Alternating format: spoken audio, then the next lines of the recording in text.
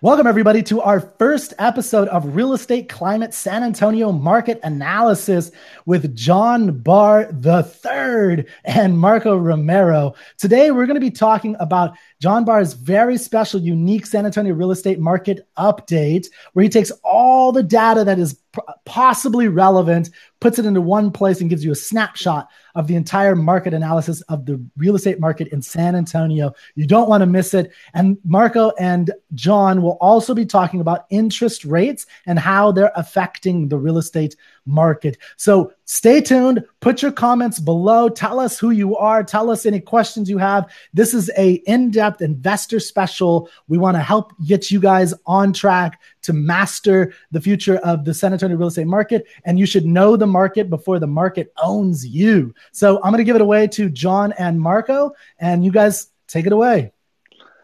Welcome. How's everybody doing? Yes. This is a very exciting time that we're going to be going into numbers. We're going to go into statistics. And John, you've been doing this for quite some time. You want to kind of tell a little bit what started this? Yeah, it was something that about a year and a half ago I started doing because I could never find a place that I could find all the data that I wanted to. I was a very analytically minded person. I understood economics. I understand there's forces that drive prices. And working on the investor side, I think it's very important that we understand where the market has been, where it is now, so we can better position ourselves to where it's going. So I could never find a place that gave me the data that I wanted, so I just started compiling it in different areas and putting it into information for myself. And then somebody asked me about a year and a half ago, asked if I would be more than happy to present the data in a more easier format for them to understand. And I said, why not? So I put it together, and a year and a half later, now Facebook Live has taken off, so we just went ahead and started just trying to put it out here. Now you're a celebrity. I guess so. Celebrity. Okay, well, let's get into it. I know you've compiled some data. Let's share a little bit of what you found. Okay, well, like I said, this is I always put in here like the what month it's from, because sometimes where I get my information, I use some like the Bureau of Labor Statistics. They're a few months behind. Sabor usually kind of keeps things up to date by the time we actually do these. So I get it from a number of different sources. A lot of it's the MLS data, me being a licensed agent. I download the information off the MLS every month, and I compile it and organize it. So we'll kind of go ahead and get into the first slide here, and we'll explain it as it goes. So the average sales price in San Antonio was just over $255,000, or just under $256,000 this last month, and the 3.89% increase. And anytime you see the YOY, that means year over year. So this time last year, we're at a 3.89% increase. And John, this is just the city of San Antonio, not necessarily Bexar County? It's the New Braunfels, San Antonio MSA. So everything in Sabor. So it covers Sabor. So, I mean, it doesn't cover all of Bexar County, but it does go up to Fair Oaks, over to New Braunfels, down into San Antonio. So it's all of the data that I can collect from the San Antonio Board of Realtors. So the main areas in this market. Yeah, basically the main areas that drive this market here in San Antonio. So the median sales price is $209,000, which is 3.5% increase from this time last year. Total sales is almost hit $2,900, which is a 9.6% increase from this time last year, which is a huge uptick in sales heading into the summer. Average rents was $1,432, which is a 1.8% increase year over year. The employment, now, like I said, this is from March, so I don't have April yet, but we're sitting over 1.1 million people that are currently employed in the San Antonio area, and is a 3.24 increase year over year. So we've been gaining a lot of people here in San Antonio as the South Central Texas area continues to grow month over month. And putting everybody to work. Yeah, we really are. Because you can see our unemployment rate is at 3.47. It's creeped up a little bit, but nothing that's really to worry about. If I saw that creeping up a lot, I'd start to be concerned. But we're the historical average right now for the nation is just I think it's like 4.1 or 4.0. So we're way below that here in Texas. Now, months inventory is something that I gauge of the speed and health of the market on the investor side, because it shows the overall demand for housing. A balanced market where prices theoretically should remain flat and stable is 6 months. That means if no new houses were rented, that means every single house would sell in a 6-month time period. So anytime we're below that, there's a lot of economic forces to drive the price of housing prices up because there's low inventory. High demand, low inventory drives the prices up.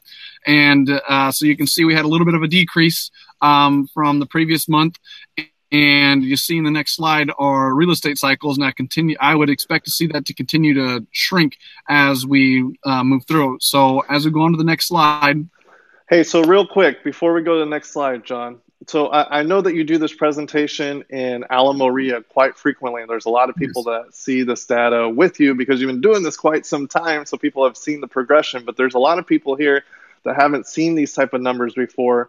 So for instance, when we look at the percentages on, let's take the top three, the average sales price, the median sales, and the total sales, you have the percentages there. You have 3.89, 3.5, and 9.6.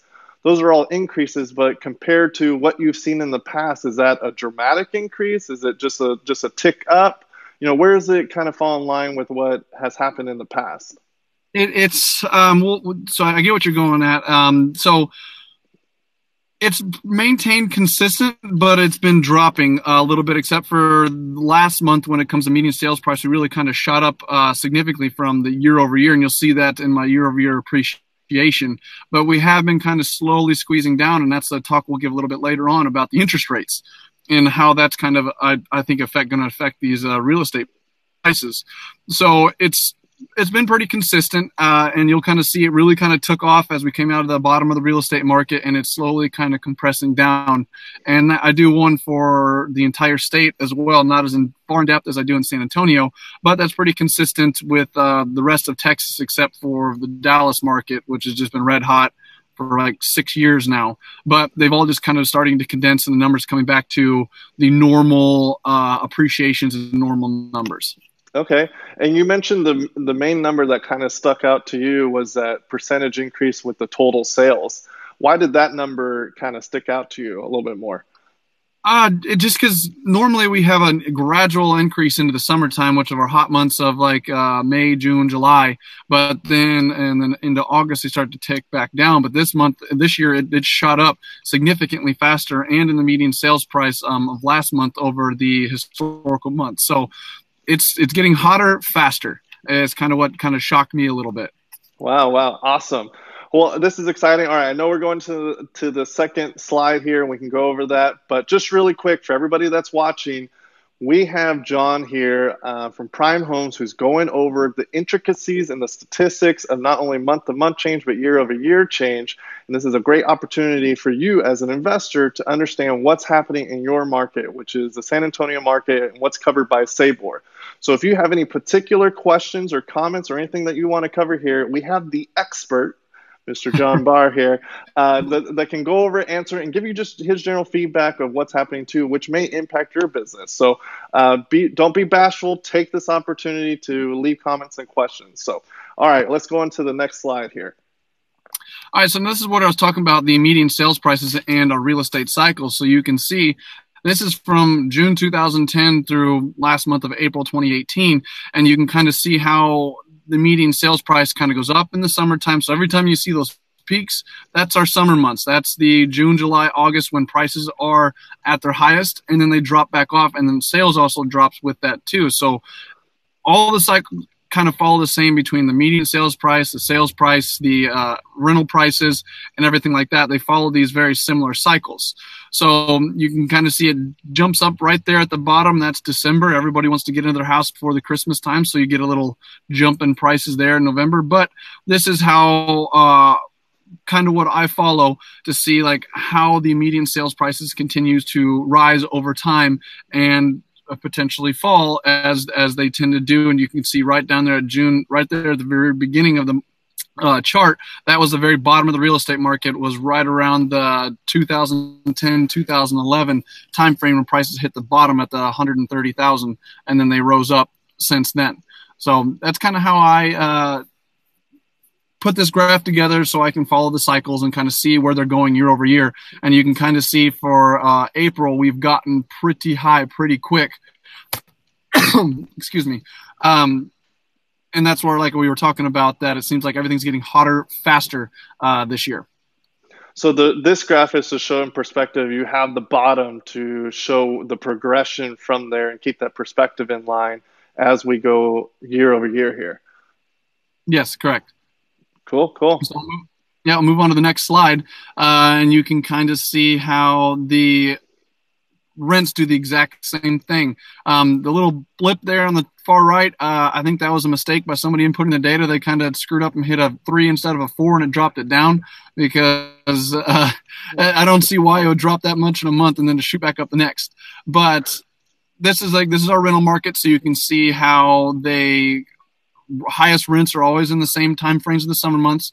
So I've always kind of mentioned to people, we do the same, where we try to get renovations on the market this time of year, and we structure leases. We'll do a 7, 8, 9, 11 month lease to make them end in the March time frame, to where we can, if we need to, we can do a renovation. We can have it on the market for April to catch that next uptick in rent. So it's something we kind of just track and keep in mind to see where they're ticking over time, and then just to kind of watch the cycles. So that was huge. See it depicted on the year.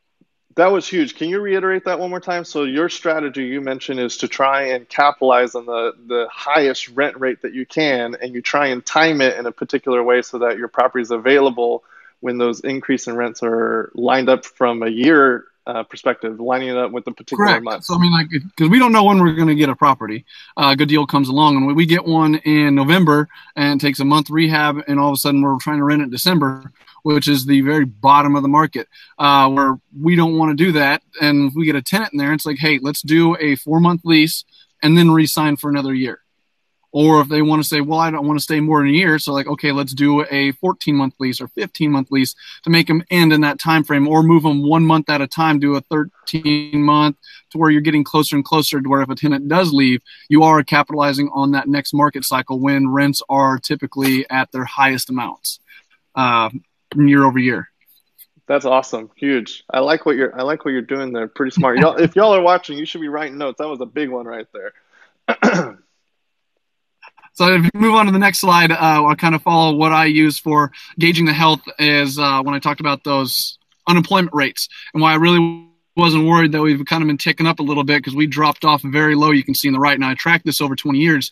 So you can see the last 2 recessions we had between the .com bubble and the real estate bubble. And you can see how fast those unemployment rates really shoot up. So that's what would worry me if I see month over month start taking 2/10, 3/10 jumps every single month, because they shoot up quick. So that's why I think it's very important to understand, because if people aren't getting jobs, that means credit markets are slowing down. The economic engine slowing down, and we're moving into a recession, and I would see that start to affect real estate prices and home inventories as well. So I think it's very important to track that stuff and to kind of keep a pulse on it and see where it's at, so you can kind of predict, like, hey, are we falling down in recession, or are we just kind of maintaining, moving right along? So the main things that you're looking at here is the rate change from month to month. If there's any big spikes, that's what you're looking for in this graph. Yeah, and I mean, even at this down here at this low, if we get a 2/10, I'm not worried about it. But if I saw month over month it climbing a 1/10 or 2/10, 3/10 that continuously and continue past where kind of the shelf has been hitting of like 4%, we start getting 4.5 and above and continue rising. That's when I would start to be concerned of where things are heading. Awesome. Looks like we have a lot of people working here in San Antonio. Yeah, we do. And I mean, we're really moving along. So if we move on to the next slide, this is where when you were asking me about what those numbers really meant, if they haven't seen, and you can kind of, how did you phrase it? What those numbers look like in the past and what they look like today. And this is something I started tracking, the year-over-year appreciation rates. So you can kind of see the bottom down there on the far left of the graph. That was the 2011 timeframe where prices were falling. And then you can see we jumped almost up to 10% for several years. And then now we've slowly just been kind of trending down. Except for this last month, we jumped up to 9% year-over-year appreciation. Like I was mentioning, it got hotter faster. So I'll see if that continues. But it seems like the numbers had been falling and turning back down to the average appreciation of housing, which is around 3 to 4% year-over-year. And now that's an average over time. So we've been hitting up in the 10s for some time now, but we also had -6 for a few years. So I see us kind of condensing back down to more of the average where it should be for now. So that's why I track this, and to answer your question of where it's been in the past to where it is today. Awesome. So does that really get what you were going after on those first? Yeah, totally. I didn't realize you had an even better, fancier graph coming up later. You had it right around the corner, so that's good. But yeah, I'm excited what we're going into next. So let's see where that goes. Move on to the next slide. And the next thing that this has actually become quite popular, something that I saw when I first got into real estate almost 4 years ago. They put like the best zip codes based on the month's inventory. Like, where are the hottest housing? Where is the lowest inventory, the highest demand for prices to increase, to where if you're doing renovations, you have an opportunity to where you're holding on to property for 3, 4, 5 months and prices actually increase over time. So I thought that was a huge thing. So we'll go on to the next slide and kind of move this through. I track it by 2 different ways, one by price range and then one by zip code. And I think the price range is important because you can see where the bulk of inventory and the shortage of housing is. And everybody knows we hear the housing demand shortage here in the United States, affordable housing. So like, where are those price ranges really at? And here in San Antonio, you can see we hit a huge shelf when we jump above 250,000, where months of inventory really start to climb up at a pretty significant rate. So that's why for our renovations that we try to do, I try to stay under that 250,000 as much as possible because there's not a lot of inventory. So if you're seeing a 1.5 months of inventory, that means across the entire city, there's only 1.5 months of inventory. So if no new houses got listed in a city of 1.3 or 4 million people, when you include the suburbs, there's not much housing. There's a very high demand for those types of properties, and that's going to continue to increase as those numbers stay low of housing kind of being pushed up into those price ranges at a pretty significant rate. So I haven't broke it down as much, but the appreciation year over year or month over month of those price ranges, and I'd venture to say as the higher the prices get, they are lower number of appreciations as compared to the lower priced homes. You might see 10, 12, 15% increases, where in the higher end you might see 3 or 4 just because there's not as much demand for those houses. So it looks like the highest potential here is the $150,000 to $200,000 range, just based on the lowest inventory.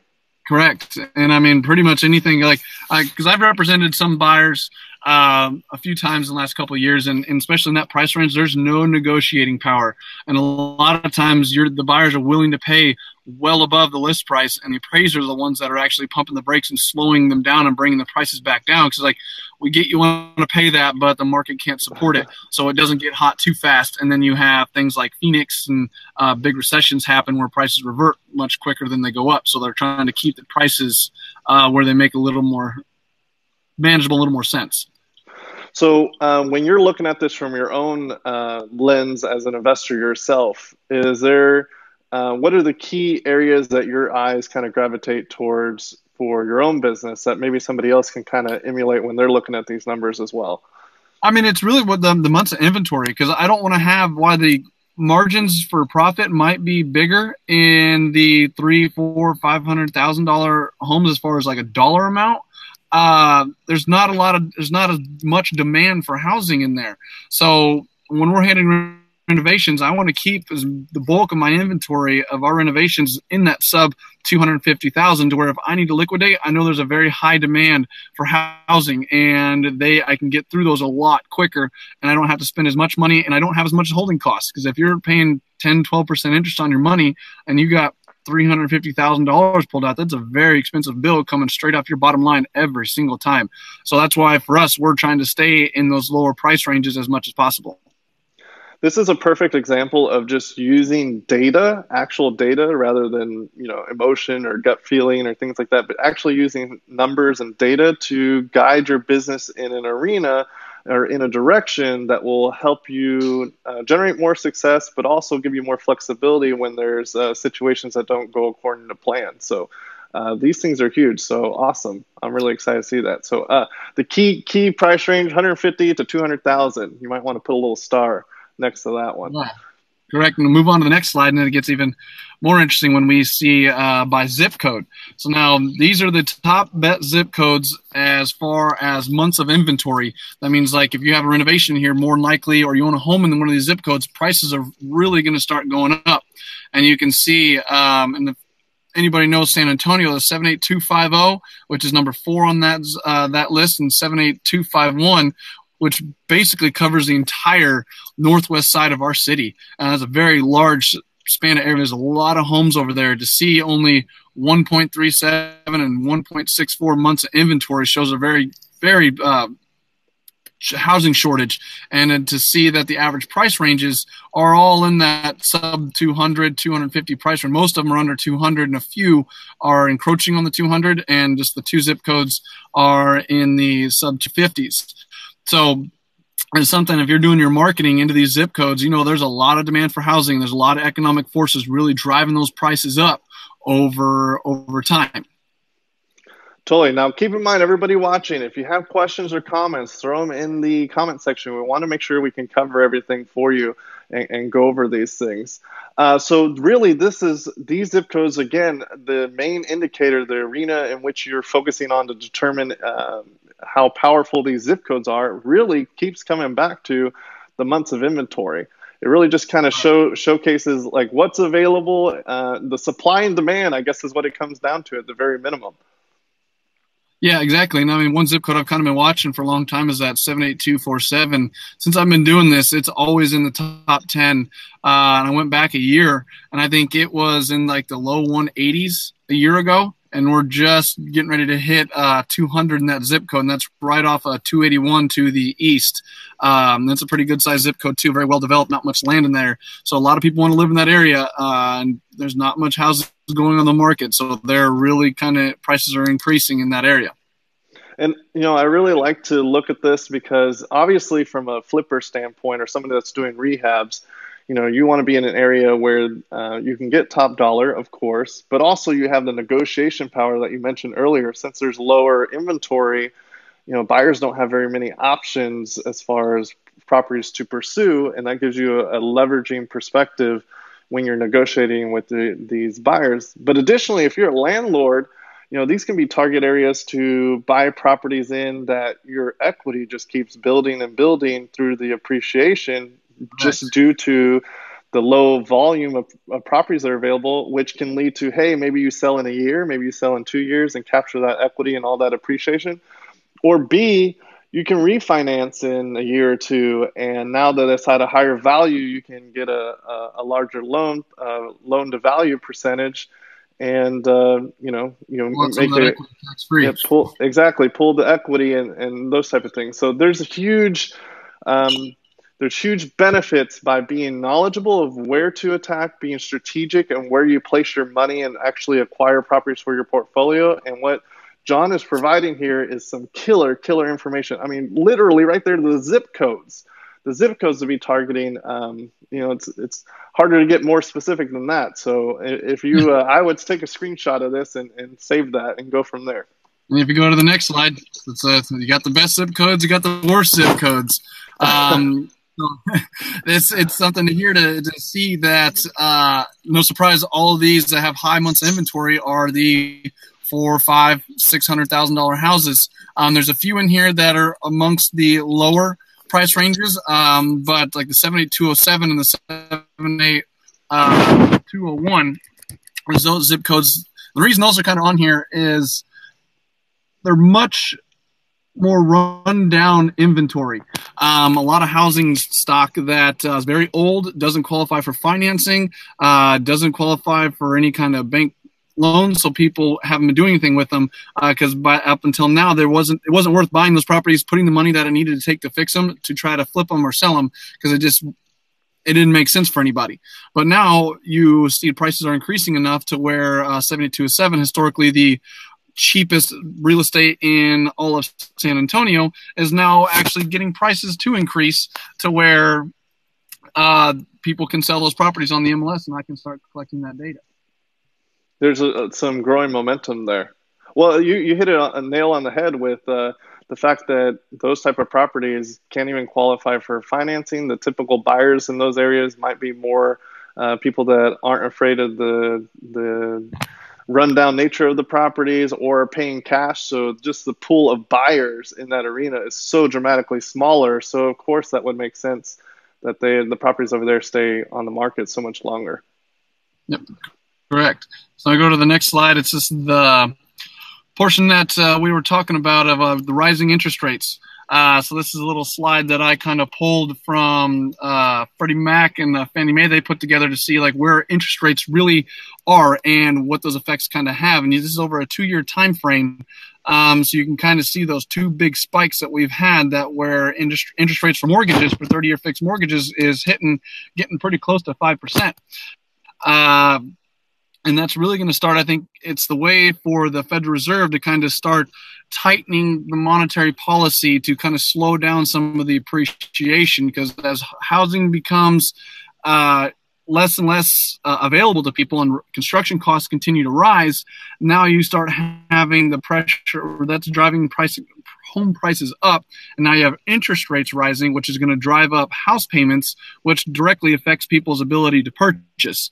So it's kind of like pumping the brakes and trying to slow down the appreciation a little bit, and to have housing kind of stop appreciating at 8, 9, 10% year-over-year appreciations. So right. I don't think it would revert it and make it go backwards, but it's a way for it to slow down and where houses don't continue. So if you're investing only for equity and trying to pump them year over year, that might be become a little bit harder of a strategy when they're trying to slow down the appreciation rates by increasing interest rates. Housing demands continue to go up and construction costs continue to go up.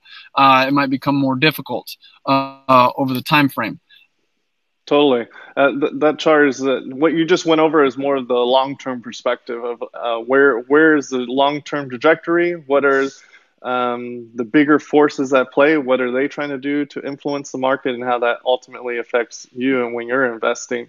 But before we go into the next slide, Kirk, do we have any comments, any questions, any super fans out there just saying that they appreciate the data here from Mr. John Barr III? Yeah, we got a lot of comments going on. Arturo is saying this is gold. We got crickets. I'll look on here. We got Arturo. He is saying this is gold. Appreciate it, Arturo. So I don't know if there's Mike, lot. appreciate you being in here. And Hernando, he says that Prime Homes has the best market reports in San Antonio, which is huge. Awesome. So so let's move on to the next one. So Marco, you can't hear me then? Hello? Apparently Marco can't hear you. I can hear you. Apparently Marco can't hear me. Yeah, that's interesting. Can you hear me? I can hear you, but apparently you can't hear me. I can hear okay. you. So. Anyway, we'll keep on going. They don't even need we'll go to the next slide, and it kind of goes right along with these the rising interest rates cost. Is something that I had found about a survey that Redfin had done that said 21 when they asked a poll of like what would they do if interest rates rose. It says 21% of respondents said rising rates passing 5% would increase the urgency to buy a home, which would shorten the supply smaller and driving prices up. But 27% said they'd slow their research to see if rates come back down, and 6% said they'd cancel their search for a home altogether because of rising rates. And so that's where I kind of said, like, those rates go up, that drives payments up.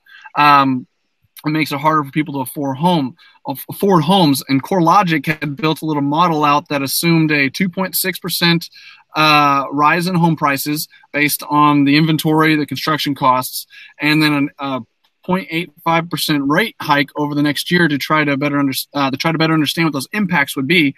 And as I'm taking those into account, the typical monthly mortgage payment would rise from $804 to $910. Now that's just a mortgage payment. That doesn't include insurance and taxes, which you also have to realize here in Texas, our property taxes are extremely high because we don't have an income tax. So if we saw a 2.6% increase in rise in home prices, we'd see a 2.6% increase in taxes as well. So you combine all those factors into those payments, and you're putting a lot of pressure on that debt to income that's maxed at 45% right now for your home buyers. So every time those rates go up, every time taxes go up, prices go up, it's putting more and more pressure on those people. And when they talk about that they cannot get wage increases, that's not going to be a good combination, because if people aren't getting paid more, that means they can't afford more. And if they're taking on more and more debt, that's going to cause a lot of things. And that's one thing that kind of causes economic credit risk cycles, is people get too stretched.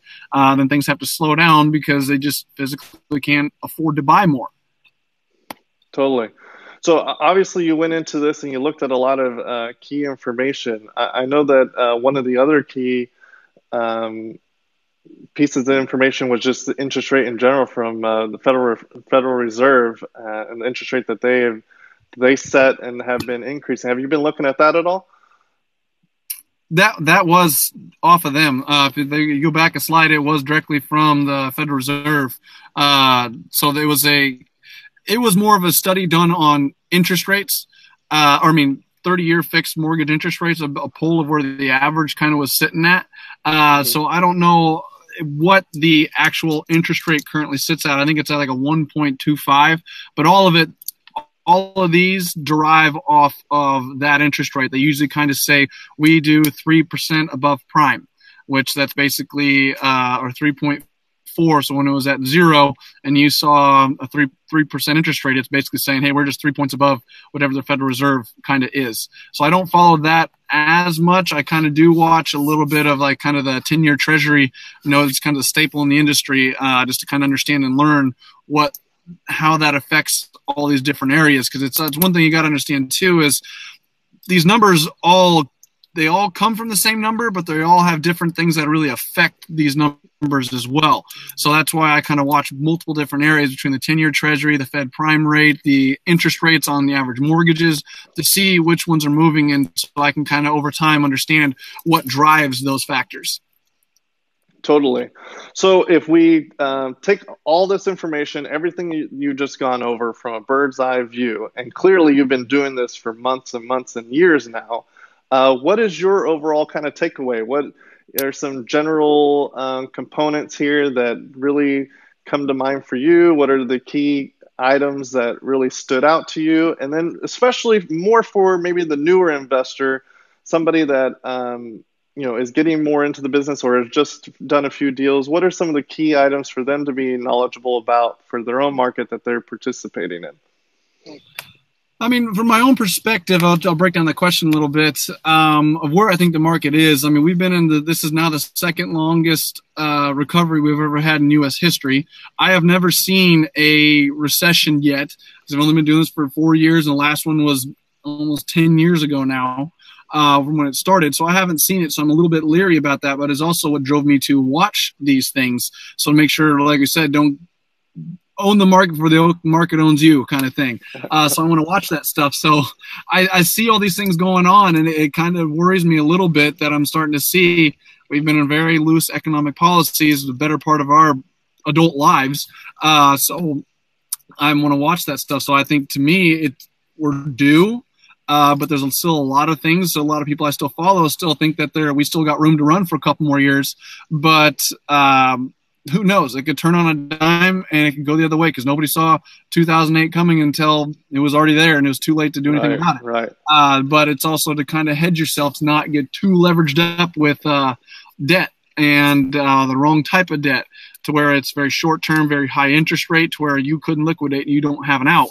So that's where you do not want to be. So that's kind of where we kind of hedge our business, and why I watch this stuff, to make sure nothing bad happens, or if something's coming, at least somewhat prepared about it. Awesome. So obviously you took a lot of time. There was a lot of energy and effort and meticulous attention to be able to derive this information, this data, and you have some awesome looking graphs and everything, those type of things. But from a very basic level, is there a way that some people can do some research on their own, some websites or places they can go for maybe more surface level, more accessible information where they can do a little bit of research of their own? I mean, besides tuning into us every month? Exactly. Besides that. Tune into us every month, but there's some other stuff you can do. I mean, the local board of realtors does an okay job. They kind of tailor it more towards, your real estate agent because they follow more days on market, but it'll give you a total sales volume, and some of them do give a median sales price out there. Their Texas A&M real estate division puts out a great little website that you can kind of go play around in that shows population, unemployment growth. That's kind of where I get some of this stuff from as well. And they put out articles that the Texas Housing Authority puts out. The Federal Reserve, they'll kind of put a link to it every now and then. So the Texas A&M Real Estate Research Center is a great place that they can go and play around and kind of get familiar with that website and just kind of look at the data there. But that's also why I put this together, is because I couldn't find a great place that gave me a good broad spectrum of everything. So it's all kind of very segregated and kind of all over the place of where you're wanting to, or where you need to go to find stuff. Totally. Yeah, Texas A&M, they have some great data. Not as good as John's here, but they have some really good data there that you can check out with a lot of information. And it's pretty accessible. They also have a blog with just some different key components that they kind of are researching in their inputs and what they are seeing. So those are fun reads in themselves. And it's not just residential. They cover all aspects of real estate in itself. So John, really appreciate you taking the time, really going into depth here. It looks like we're getting some great feedback here in the message boards already. But so I know a lot of people already know you, but there are some that don't. So can you tell a little bit about yourself, your business, and how people can get in contact with you and reach out to you? Yeah, I mean, I'm on Facebook, just John Barr, or our Facebook page is Prime Homes as well. We also do a little newsletter every month where if you miss a live feed or you can't find it, you can subscribe to that, and we kind of put a little newsletter out. The market update, a video link is there. PDF slides are available there as well. So you can go to our website at primehomes.com and sign up through there. My email address is just john@primehomes.com. So I keep it pretty simple there. But we're a real estate investment company. We take people's private money and we put it to work. We have several renovations and projects and some buy and hold properties that we work on and hold on to for the long term. So we into these areas where we see the appreciation going to where we base everything off of cash flow so we can sustain the investment to capture the appreciation over time. So that's kind of our main focus, but it's also why I get this information is to go into my business to make sure I'm not buying in the wrong spot or at the wrong time. Totally. And don't y'all have a podcast as well? Yeah, we did start putting out a podcast called The Investor's Journey. So it kind of just puts a journey of ourselves because my partner and I, Jonathan Barbera, him and I we started from nothing and we just kind of went through the journey. Neither one of us had much or any real estate experience. We just kind of came through it up through the ranks, grinding away at it. So we kind of give our experience over all kinds of different stuff, or how to do direct mail, how to do door knocking, how to work with contractors, what investment things we kind of look at, how we analyze deals. So I'm an open book of how we handle ourselves. So, you can definitely, it's on all platforms. John handles a lot more of that than I do, but I do know it is on all major podcast platforms. So you can find that we're there, and you can find more information for that through our website as well. Totally. I know a lot of you are doing some Driving for Dollars planned for this summer. So definitely check out their podcast. And the unique thing about their podcast is it's both of them giving their insights. It's not all theory. It's actually practicality and insights from their own experiences. We didn't do a book and not do ourselves. We did it ourselves, and that's why we just kind of exactly pitfalls and what we learned, what we didn't learn, to kind of maybe save some time to help soften that learning curve that can be so rough in real estate at times. Totally. And totally reach out to John. I really recommend it. And his partner, John, as well. They're both quality individuals here in the San Antonio market. They're doing some exciting things, and they are open books, always willing to help. And it's not always easy to find people like that. So I recommend you reaching out to them. So again, thank you, John. Appreciate you taking the time to go over this. Hold on a second, Marco. You can't hear me trying to get in there. Marco has discovered the way to shut me up. He just doesn't. Is it Jon or John for your partner, John? His name is Jon. Mine's John. And he's got the same last name as me. Yep, correct. That's interesting. Wonder if we're related. So anyway, before you guys have it here either, so you guys might be related. Yeah, exactly. It's although I think this is the huggy part. This is the Texas part right here, man. My father's side, they got thick Italian hair. But before we go, we're going to do this every month. This is our first time doing it. And I wanted you guys to real quick tell people why they should tune in next month. What's the point? Like, what are we trying to accomplish? What is this going to help them with next month? I mean, the reason I say tune in every month is because these things do change. They might not change month to month as much, but every 3 months they can make a huge difference. So you don't want to be caught off guard with this. Is why I put this data together every month so I can look backwards and see how it's progressing and changing every single month. So I mean, it's a huge benefit to, I mean, you're an investor. You look at the big investment companies, like if they're doing like stocks and stuff, they are constantly watching multiple areas of market all the time. So like, why would it not translate to real estate? Yeah, that's Warren Buffett's. That's the quote. Oops, I have feedback. That's the quote I picked. Is, Warren Buffett said, rule number 1 of investing is don't lose. Rule number 2 is don't forget rule number 1.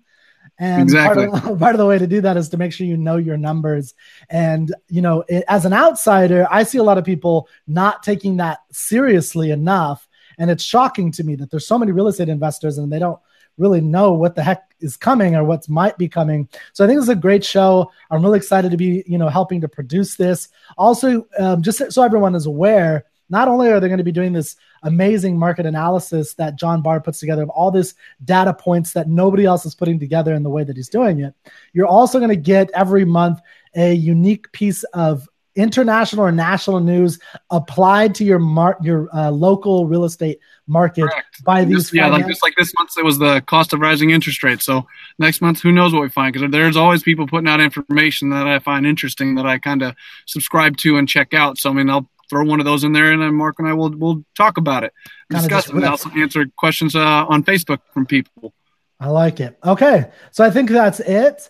Everybody, thank you, and make sure you keep putting your comments below. And John and Marco, and maybe John, Jon, will come by and answer any questions you may have. This will be up forever. So ask questions, and we will answer them. So good deal. Well, we'll see everybody next month then. All right, bye, everybody. All right.